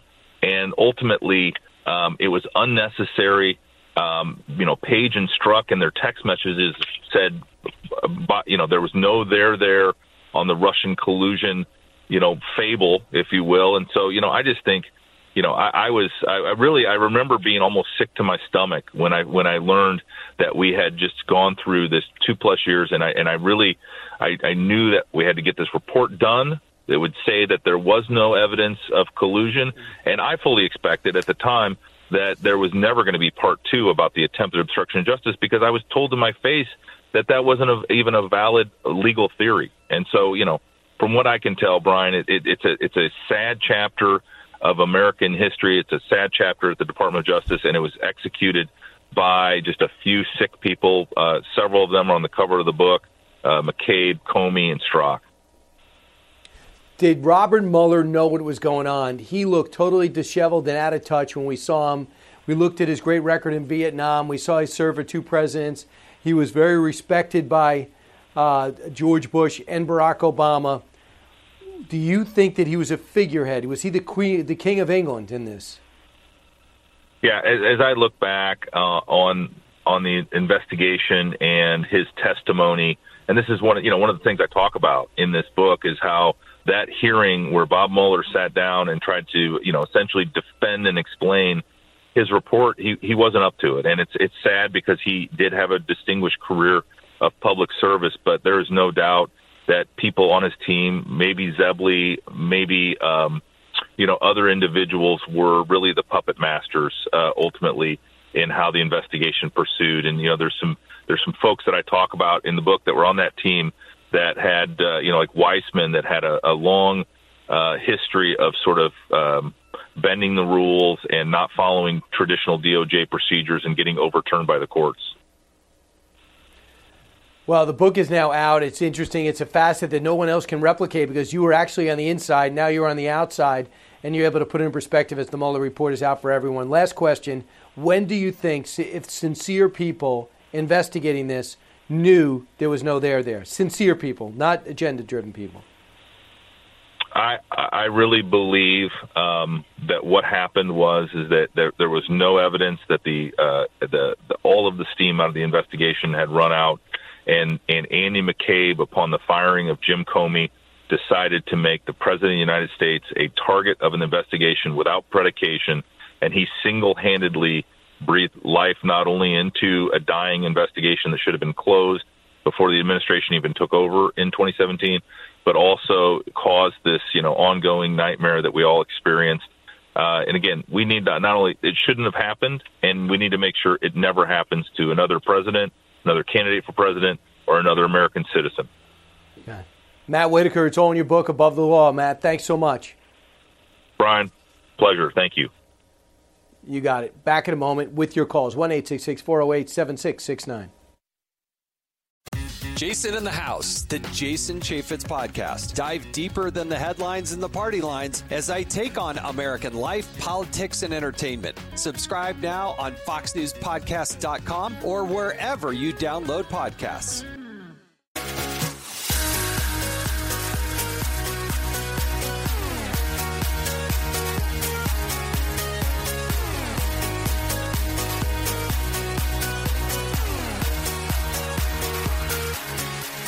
Hey, welcome back, everyone. It's the Brian Kilmeade Show, 1-866-408-7669. I appreciate everyone being here. Matt Whitaker's got a real interesting book. If you like this story and you want to get answers, he's got a view. He had a view of it that no one else had. Remember, Sessions recused himself, and Rod Rosenstein's not talking. Bill, listening on WABC in Brooklyn. Hey, Bill. Good morning. China doesn't care about people. They don't care about their own people. They don't care about world opinion. The only thing they care about really is money and power. So I think we have to get them where it hurts the most, in the pocket. We got to stop importing stuff from them. Let's deal with India. Yes. There's a whole vast world of labor there we can go to. They are not our enemy. They're almost a democracy. When are we going to wake up, Brian? I hear you. I think it's a great move, and I think America's behind it. I'd like to hear Democrats saying what they've always said in the past, and that China's the problem. And we knew that. In fact, even Senator Schumer came out and said, I kind of like the president being tough on China. Joe, listen on WRCN in Long Island. Joe. Brian, how are you? Everybody healthy? Yep. Brian? What about you, Joe? Okay. What's on your mind? Yeah, listen, Biden had the COVID swab test. Did you hear? They shoved the swab up his nose and the Q-tip came out his ear. The doctor said there was no brain in there. Listen, the man's deteriorating in front of the whole world. He's protecting Obama's deeds. It's even more disturbing than what Tara Reid is. Biden's touching the little kids, Brian. I mean, it's so creepy and cringy. How can the Democrats nominate this guy? I don't see it happening. Just look what he didn't earn it. He didn't earn it. They were scared about Bernie Sanders, so they said, what the hell? We'll cover for him. And the pandemic is actually helping him hide. But when he does show himself, he's such an embarrassment. That's why the president should not fight Obama as much as he should keep bringing up Biden. So people don't get confused and think Obama's going to be calling the shots. They're not. Brian Kilmeade Show. Go to BrianKilmeade.com. Order Sam Houston, the Alamo Avengers. I'll personalize it for you for the holidays. Fox Nation presents podcasts Women of the Bible Speak. I'm Shannon Bream, host of Fox News at Night and author of the new book, Women of the Bible Speak, the wisdom of 16 women and their lessons for today. Subscribe now on Apple Podcasts, Spotify, FoxNewsPodcast.com, or wherever you download your podcasts. Live from the Fox News radio studios in New York City, fresh off the set of Fox and Friends, it's America's receptive voice, Brian Kilmeade. Hey, Brian Kilmeade Show. Thanks so much for listening, guys. It's going to be a big hour. Molly Hemingway, as conversant and as tapped in as anybody in Washington. And then we're going to go local because it's really a national story. Louise Romano Wise will be here. She's part of the Nautical Mile. If you ever get to Long Island in the area, we have not been able to open up. We're not even in stage one. We can order out, but we can't go eat outside even because we're not hitting all the criteria that Governor Cuomo came up with, which is ridiculous because within shouting distance of all of it. 13 deaths yesterday. You don't shut down a whole county for 13 deaths. Tragic, yes, but not showing an epidemic that you shut down a county for. Suffolk is the same thing. These people who are trying to make a living with paying huge rents and even with the PPP program cannot stand up and keep their small business going. She is desperate to get it started. She's going to be joining us talking about the Waterside Grill because it represents so many people I talked to, even today on Fox and Friends. I talked to a New Hampshire restaurant owner. I talked to a New York restaurant owner. And I talked to a Washington restaurant owner. Not a restaurant owner, who makes fabric. And they switched to masks just to be able to stay in business, and they still can't stay in business. These people who are politicians and scientists have no idea what it takes to run an economy. And that's what's killing us. I'll talk about all that. So let's get to the big three. Now, with the stories you need to know, it's Brian's Big Three. Number 3. I think we've been awoken to the fact that Chinese totalitarianism threatens us here at home. Over the last decade, through globalization, all the supply chains moved away. And oh my gosh, we don't have access to certain drugs that China could deny us. Yeah. These are things that shouldn't be happening. They shouldn't be, but they are happening. Mark Thiessen, China. Belligerence continues and the tension between our countries ratcheted up as they have more and more control over e-commerce, our commerce, and they're challenging us militarily. And by the way, Apple, they make them in China, an American company. Their loyalty to China, I'll tell you. Number 2. I wish I knew what was going on with Judge Sullivan. I can't say that I do, other than he has gone way out into left field. He can't appoint a prosecutor himself. The case is over, and his bias is so egregious, he should be removed from the case. He should. Michael Flynn's legal team in action, looking to oust unhinged judge who clearly thinks he sold out the country. And more intel shows exactly what Comey, Rice, Biden, and Obama are up to in the final days of their administration, and what was in the email written on January 20th by Susan Rice. Number 1. All 50 states, as of today, are partially reopening their economies, and the American people are responding and breathing that free air again. They're doing it responsibly. It's a testament to the resilience of the American people. In some cases, in some counties, they got to sue to reopen. That is Mike Pence. Success. All 50 states open to some degree. The biggest win of first, Georgia. While in other areas, crackdowns continue and the pain of the national shutdown persists. It's huge pain. I mean, I can't imagine what it would be like just walking into an empty restaurant, having everybody asking you when they can go out and eat there. You made the provisions to make it safe there, and you're not allowed to make a living. To me, not okay. And especially now. We're 2.5 months in. The 8 weeks are up on the PPP. Next week, we have the last week in May. And then what? Then you play political games in order to increase the money because Democrats won't give you an inch. So a lot of people are looking what's going on with our economy and aren't happy. Other people say Connecticut, there's hope. They open up phase 1, you can eat outdoors. We also know in Ohio, they say no longer is it shelter at home a mandatory. It is now an advisory. Okay, I'll accept that. But to open up the state, time matters. To open up the country, time matters. We'll talk about Michael Flynn and Molly Hemingway. But right now I want to talk about the country. Also, the fact is, since May 1st, when Georgia was, along with Colorado, the first major state, the first big state to open, they were widely criticized. Do you know since May 1st, the amount of cases has dropped 17%. Marco Rubio, on what Florida has done, cut 6.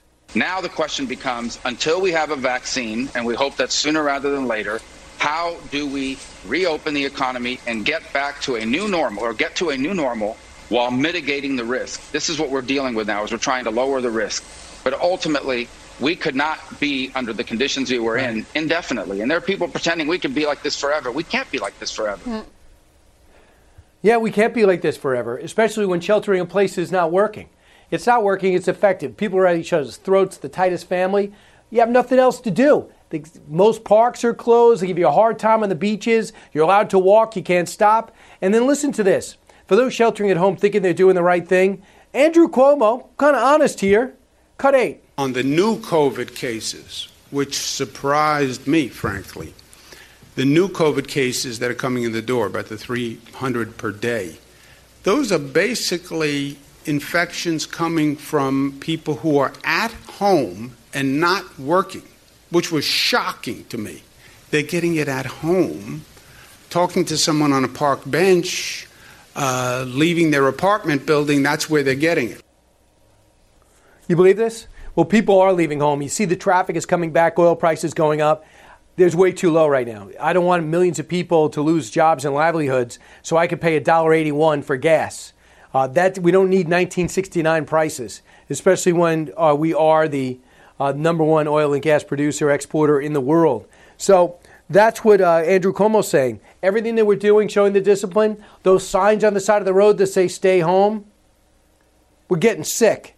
Also, the hospitals, not only they're not overwhelmed, they're going belly up because they're empty, because you don't want to go there when you should, and you're told elective surgeries are on hold. Cut 12.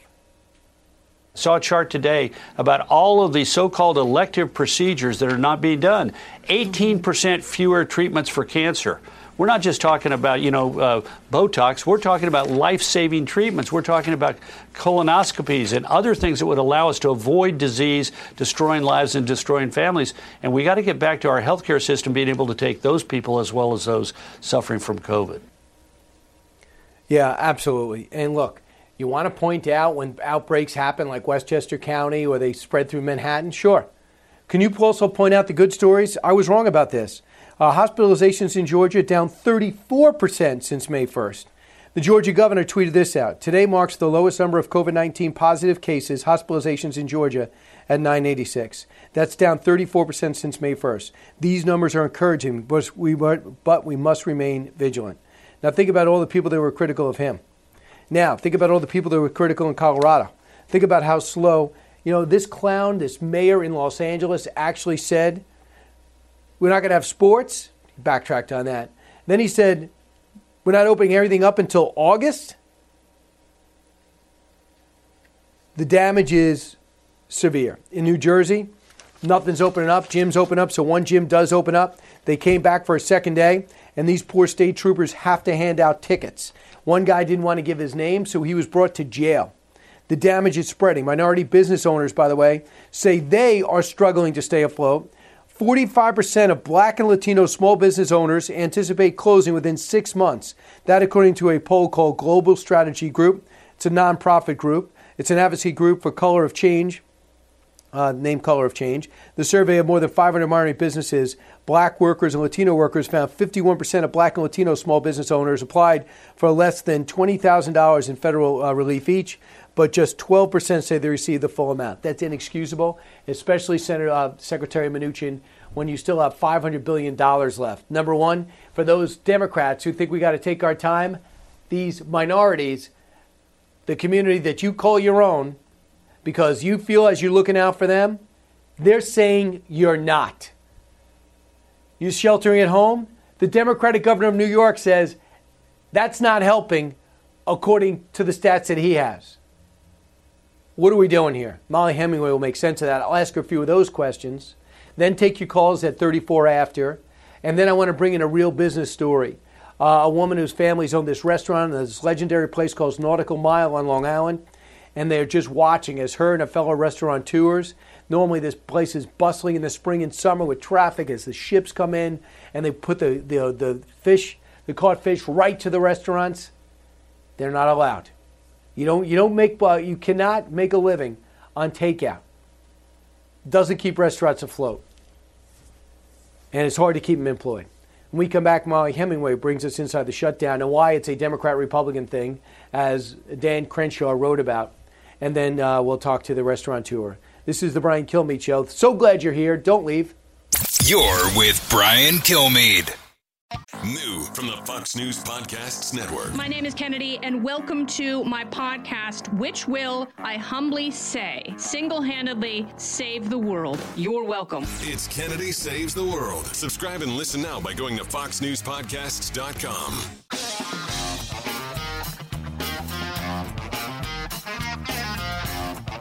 A radio show like no other.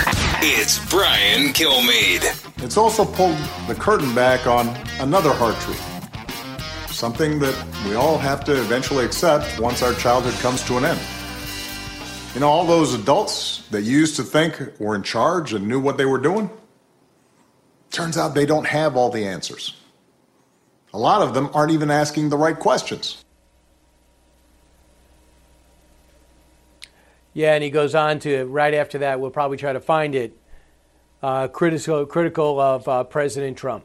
You have a sitting president and you have a former president. The former president goes out of his way to commencement address to break format and mock what he says the lack of a competent pandemic response from President Trump. That breaks a tradition that George W. Bush had no problem keeping, even though Barack Obama constantly mocked him and his administration prior to that. I don't remember Bill Clinton going after Bush. In fact, I hear they're pretty good friends now, and I've seen it. Things have certainly changed. Molly Hemingway joined us, wrote about that. She's a senior editor for The Federalist, Fox News contributor, of course, and co-author of Justice on Trial, Kavanaugh, the Confirmation, the Future of the Supreme Court. Molly, what happened to that President's Club? Well, this is a norm that we've had for a really long time, this idea that presidents should not undermine their successors or attack each other. It hasn't really been kept to as perfectly as some people think. I mean, there are plenty of examples of people privately or publicly disparaging their successors. What is interesting about this situation is Mitch McConnell mildly criticized Barack Obama for his attack on Trump, and Mitch McConnell is very consistent in caring about this norm. And he was absolutely attacked by people, including one person accusing him of racism for upholding this norm, which obviously it's not a racist norm. It's a norm for every president that some people care about it. A lot of people care about it. But it's just ridiculous that Mitch McConnell would be called a horrific racist for caring about a norm that many people in the media used to care about themselves.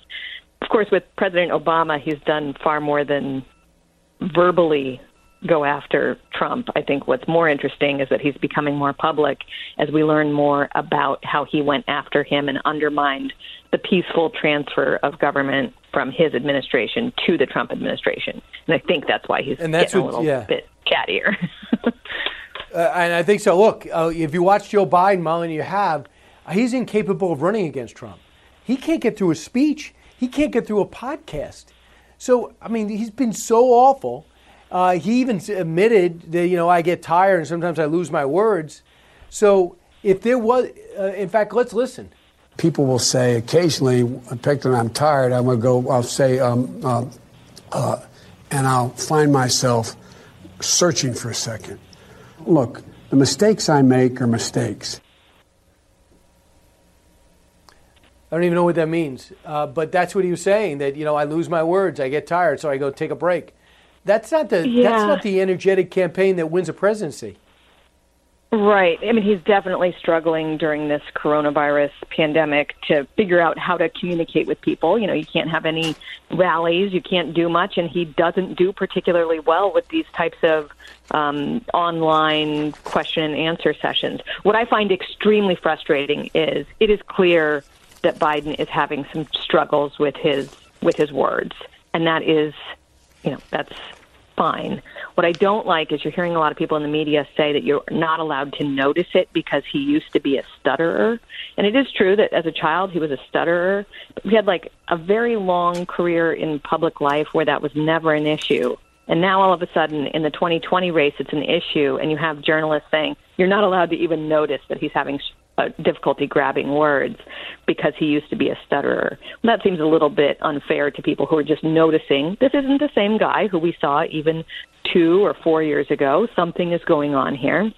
And I'm not judging him. This is something we'll all face. We all have this to look forward to.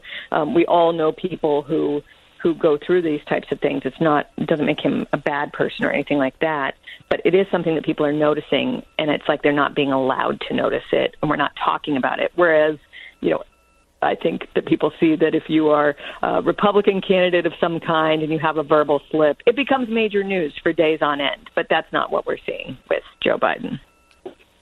We're not, and I just don't know how much longer people can cover for him. And I think President Trump might be playing to their strength when he goes after Obama and not Biden. And Obama's more than happy to fight with the president as long as it keeps Biden out of the fray, because he, left to his own devices, he lost the primary. They just didn't want Bernie Sanders, so they gave it to him. So he didn't earn this victory.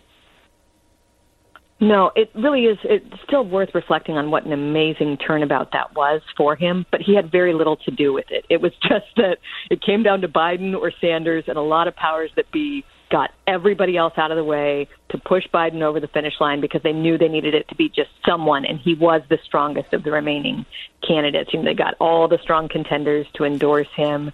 They got people to give him the huge margins of victories that he needed. It was a very impressive feat by the establishment, and I don't think they've gotten enough credit for it. They really did see that Bernie Sanders might be difficult. It's just that I don't know if they thought through how difficult it would be for Biden. Who knows? It's a long ball game. The polls have him way up over Trump, even if the betting markets show that people don't actually believe that Biden will win, and anything could happen before November.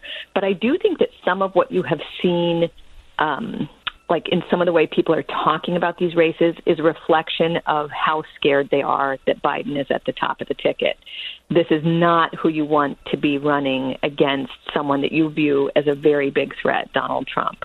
And he's doing his best. It is a very difficult circumstance given that he can't go out on the road or whatnot. But he was also, I don't know, I think you saw him on the road a bit. I certainly did. He wasn't doing particularly well on the road either. He loses himself in his own sentence. He's not having a bad week. He's having a bad year. But Molly, I want to just go forward on this Flynn stuff and the declassifying that memo that Susan Rice wrote. I'm pretty amazed at what's going on here and how everyone else is forgetting about the fact that Susan Rice has got this little problem with the truth. She has memorialized that January 5th meeting. What changes now on this investigation? Anything? Well, I think it's just so interesting how for many years we had one storyline, and every little piece of information that we got that was leaked out there made us, we were supposed to believe that there was treasonous collusion with Russia to steal the 2016 election. Well, that imploded fantastically a year ago.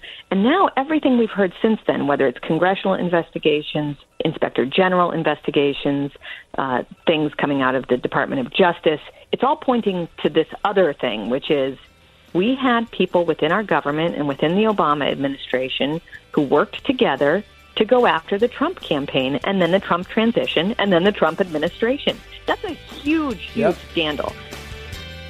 Molly Hemingway, always the best. Thanks so much. Have a great Memorial Day weekend. Calls now. From the Fox News Podcasts Network.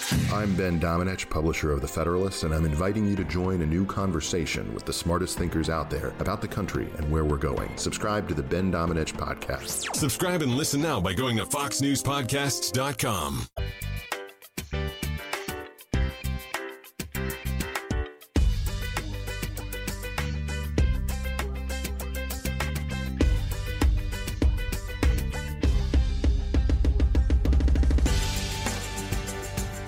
The more you listen, the more you'll know. It's Brian Kilmeade.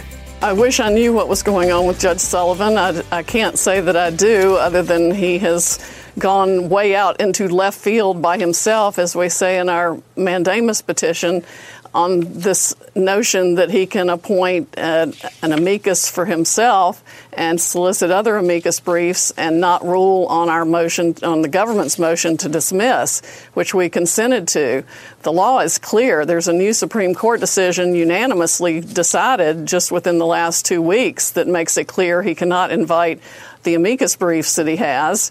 He doesn't have that authority as a district court judge. And then there are Supreme Court and D.C. Circuit cases that make clear he must grant the motion to dismiss. That is a long explanation from Sidney Powell, the attorney for Michael Flynn. The Department of Justice decided Michael Flynn should not be prosecuted. He was interviewed for on the wrong premise. The stuff he said was not a crime that he pled to, so he should be out, right? He's not. This judge stepped up and said, no, I'm going to wait. I actually think you lied, so I'm going to have a retired judge who just wrote an editorial that's anti-Trump. Have him decide whether you can continue or not. That is totally unacceptable. And that was Sidney Powell saying we're signing a brief that says he should be removed. Why else should he be removed? Well, he basically said, when told, when these FBI agents do an interview, they're supposed to write a summary. To me, you record the interview. But they don't. They write a summary after. It's called the 302. They had somebody else wrote it up, the other guy there besides Peter Strzok. Well, Peter Strzok decided to edit it heavily. How do I know that? Because he was texting back and forth with Lisa Page. And Lisa Page was helping him, even though she was not even there. They lost that 302. When the judge was told they lost that 302, he says, well, that happens. That happens. You basically said you sold out your country. He later apologized for that. And now wants to fight back against this. He deserves his freedom. This attorney is out of control. This judge is out of control. They need to remove this guy. More from Sidney Powell, Cut 28. The law is clear. There's a new Supreme Court decision unanimously decided just within the last 2 weeks that makes it clear he cannot invite the amicus briefs that he has. He doesn't have that authority as a district court judge. And then there are Supreme Court and D.C. Circuit cases that make clear he must grant the motion to dismiss that the government made. It's a case and controversy issue under the Constitution, a separation of powers issue under the Constitution, and the law is clear. He doesn't have authority to grant it. He can't appoint a prosecutor himself. The case is over, and his bias is so egregious he should be removed from the case. Absolutely, at the very least. Let's go out to the phones, 1-866-408-7669, where we find Nathan, listed on WLNI, over in Lynchburg, Virginia. Hey, Nathan. Hey, Brian. How's it going? Good. That's good. Hey, are you going to speak? Yeah. Yeah. The Democrats, do they have a political strategist? Because he must be a complete imbecile with what's going on in states like Pennsylvania, New York, Virginia, with these Democrat governors who are committing political suicide. They're actually attacking the people who supposedly elected them. Are they stupid? Do they not know that this is going to be a landslide for Donald Trump when Donald Trump hands over the keys to the states, to the governors? And what an amazing strategy that is. I agree with you, but do you know the stats say you and I are wrong? They say 71% of Democrats say they're afraid we're opening up too quick. 51% of Republicans say we're opening up too quick. I don't know any of these people, especially after the last couple of weeks. People have had it. And you saw the stat I showed you in New York. They say the people that were home were the ones getting sick. So what they're doing in Michigan, what they're doing in Pennsylvania, I think Massachusetts, anybody putting those type of restrictions on me in my life for 2 months, they'd be done.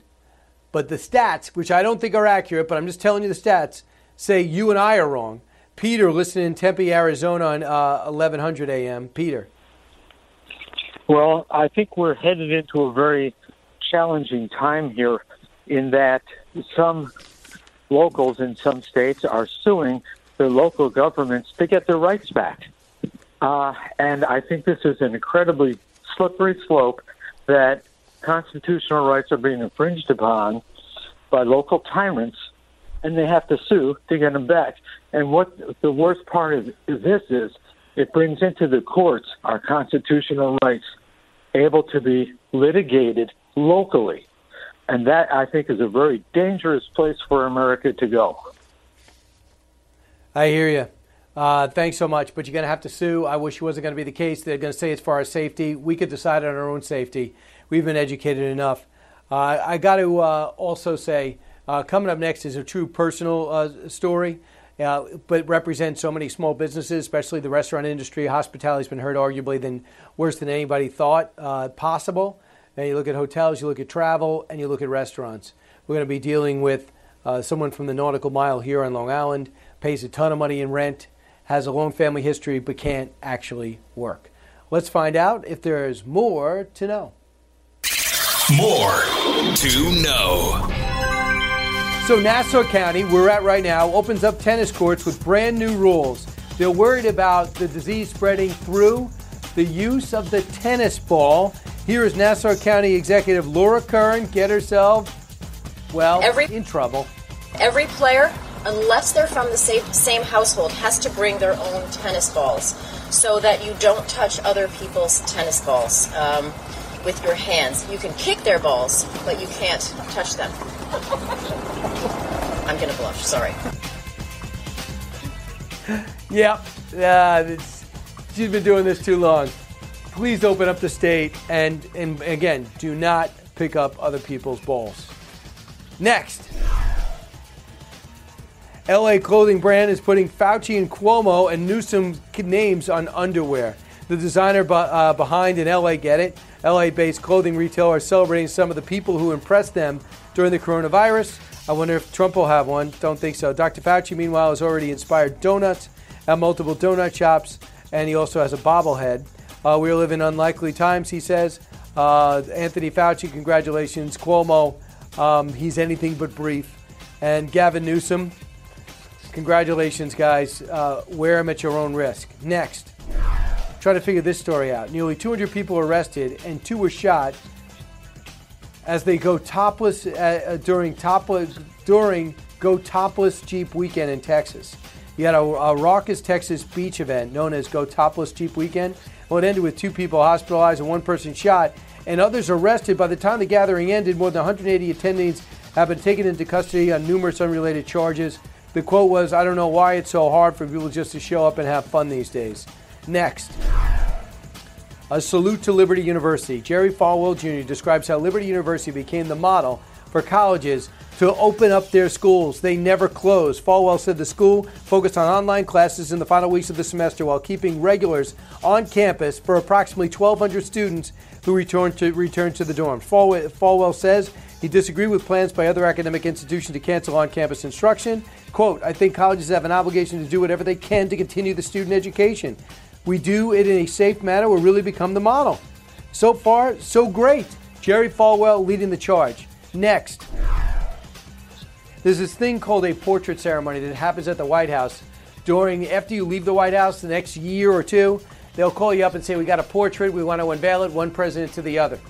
President Obama says, "I will not show up at the Trump White House for my portrait."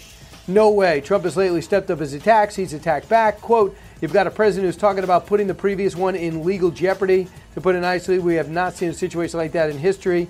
That, according to Michael Beschloss, it takes antipathy of a new president for a predecessor to a new level.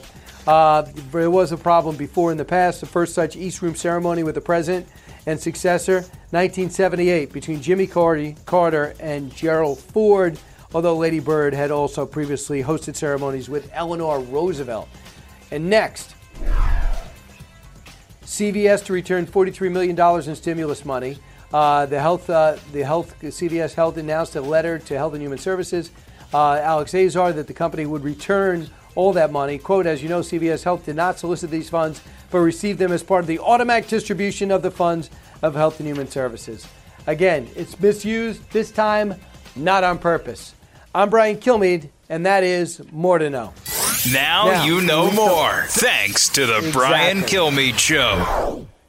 So true. Coming up next, the owner of Waterside Grill in Freeport, Long Island. She'll talk about the plight of her business and possibly your business in America today. This is the Brian Kilmeade Show.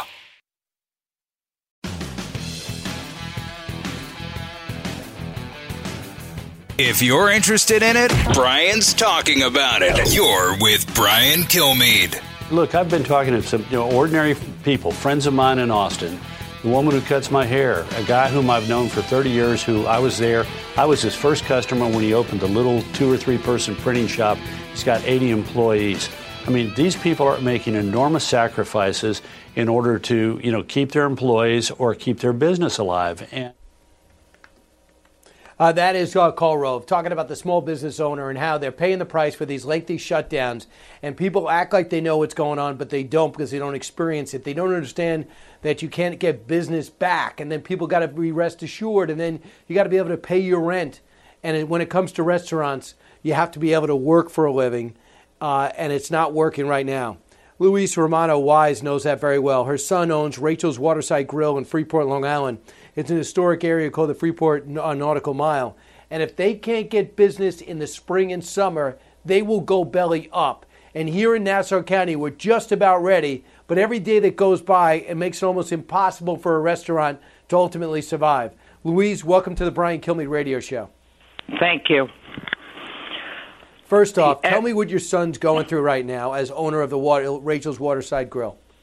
Well, they're trying to do some takeout, but that's just basically keeping the lights on in the building and maybe keeping, one employee employed with the money that they make from the takeout. That's what they've been paying the 1 or 2 employees, depending on how business is.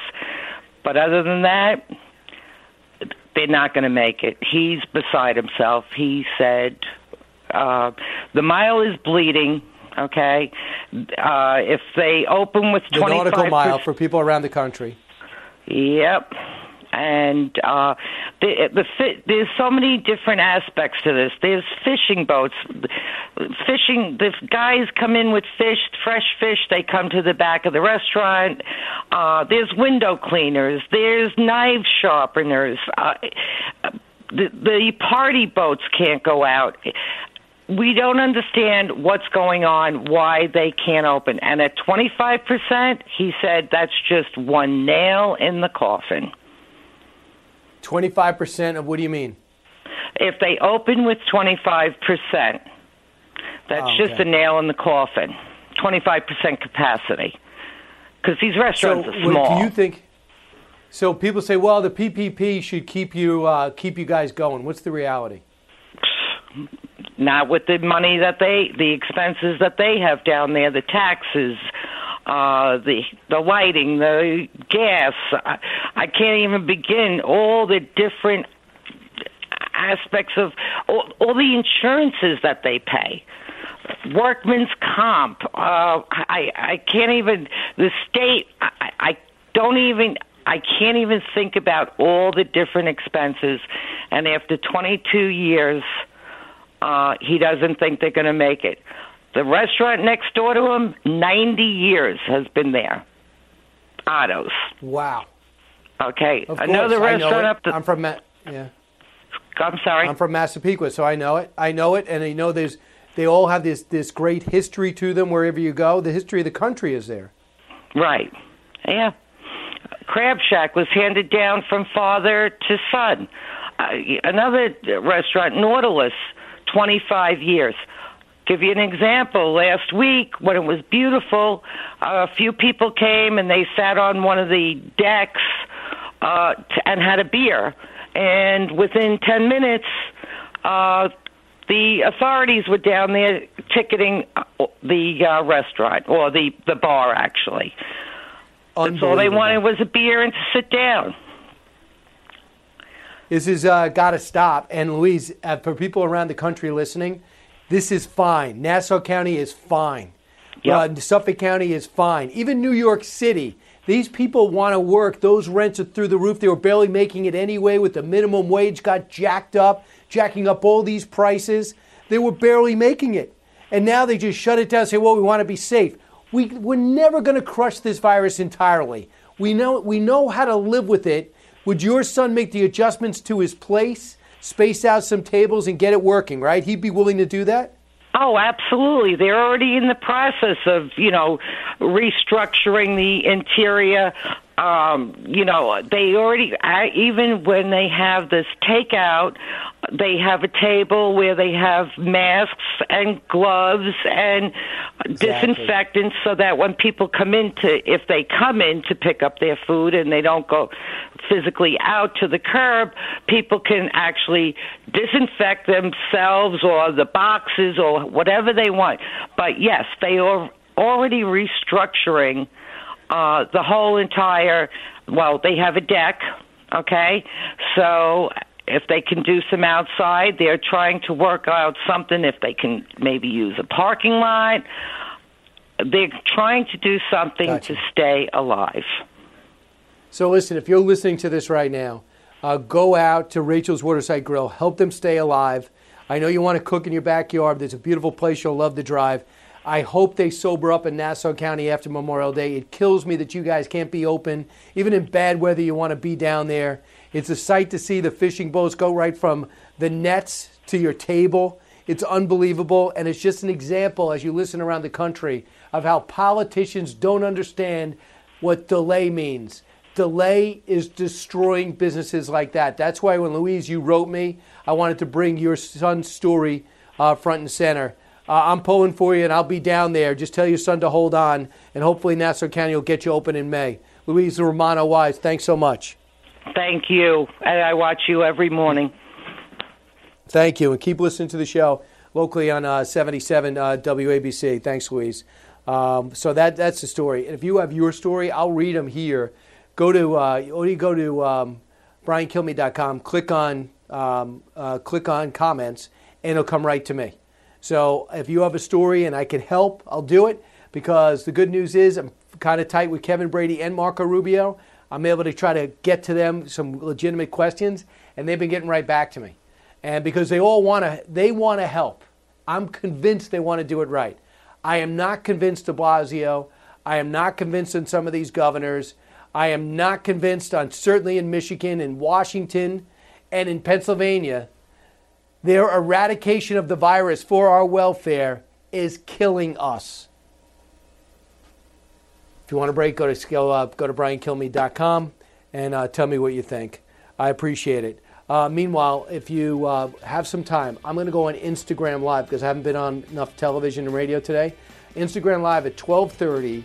I'll be able to answer your questions. We'll talk about Sam Houston, the Alamo Avengers. 12:30. I'll be doing this every Wednesday now for a half hour. I'll be able to answer you and interact with you live.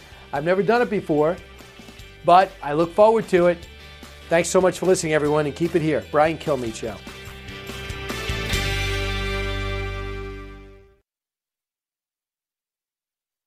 From the Fox News Podcasts Network. Hey there, it's me, Kennedy. Make sure to check out my podcast, Kennedy Saves the World. It is 5 days a week, every week. Download and listen at foxnewspodcast.com or wherever you listen to your favorite podcast. Listen to the show ad-free on Fox News Podcast Plus, on Apple Podcast, Amazon Music with your Prime membership, or subscribe wherever you get your podcasts.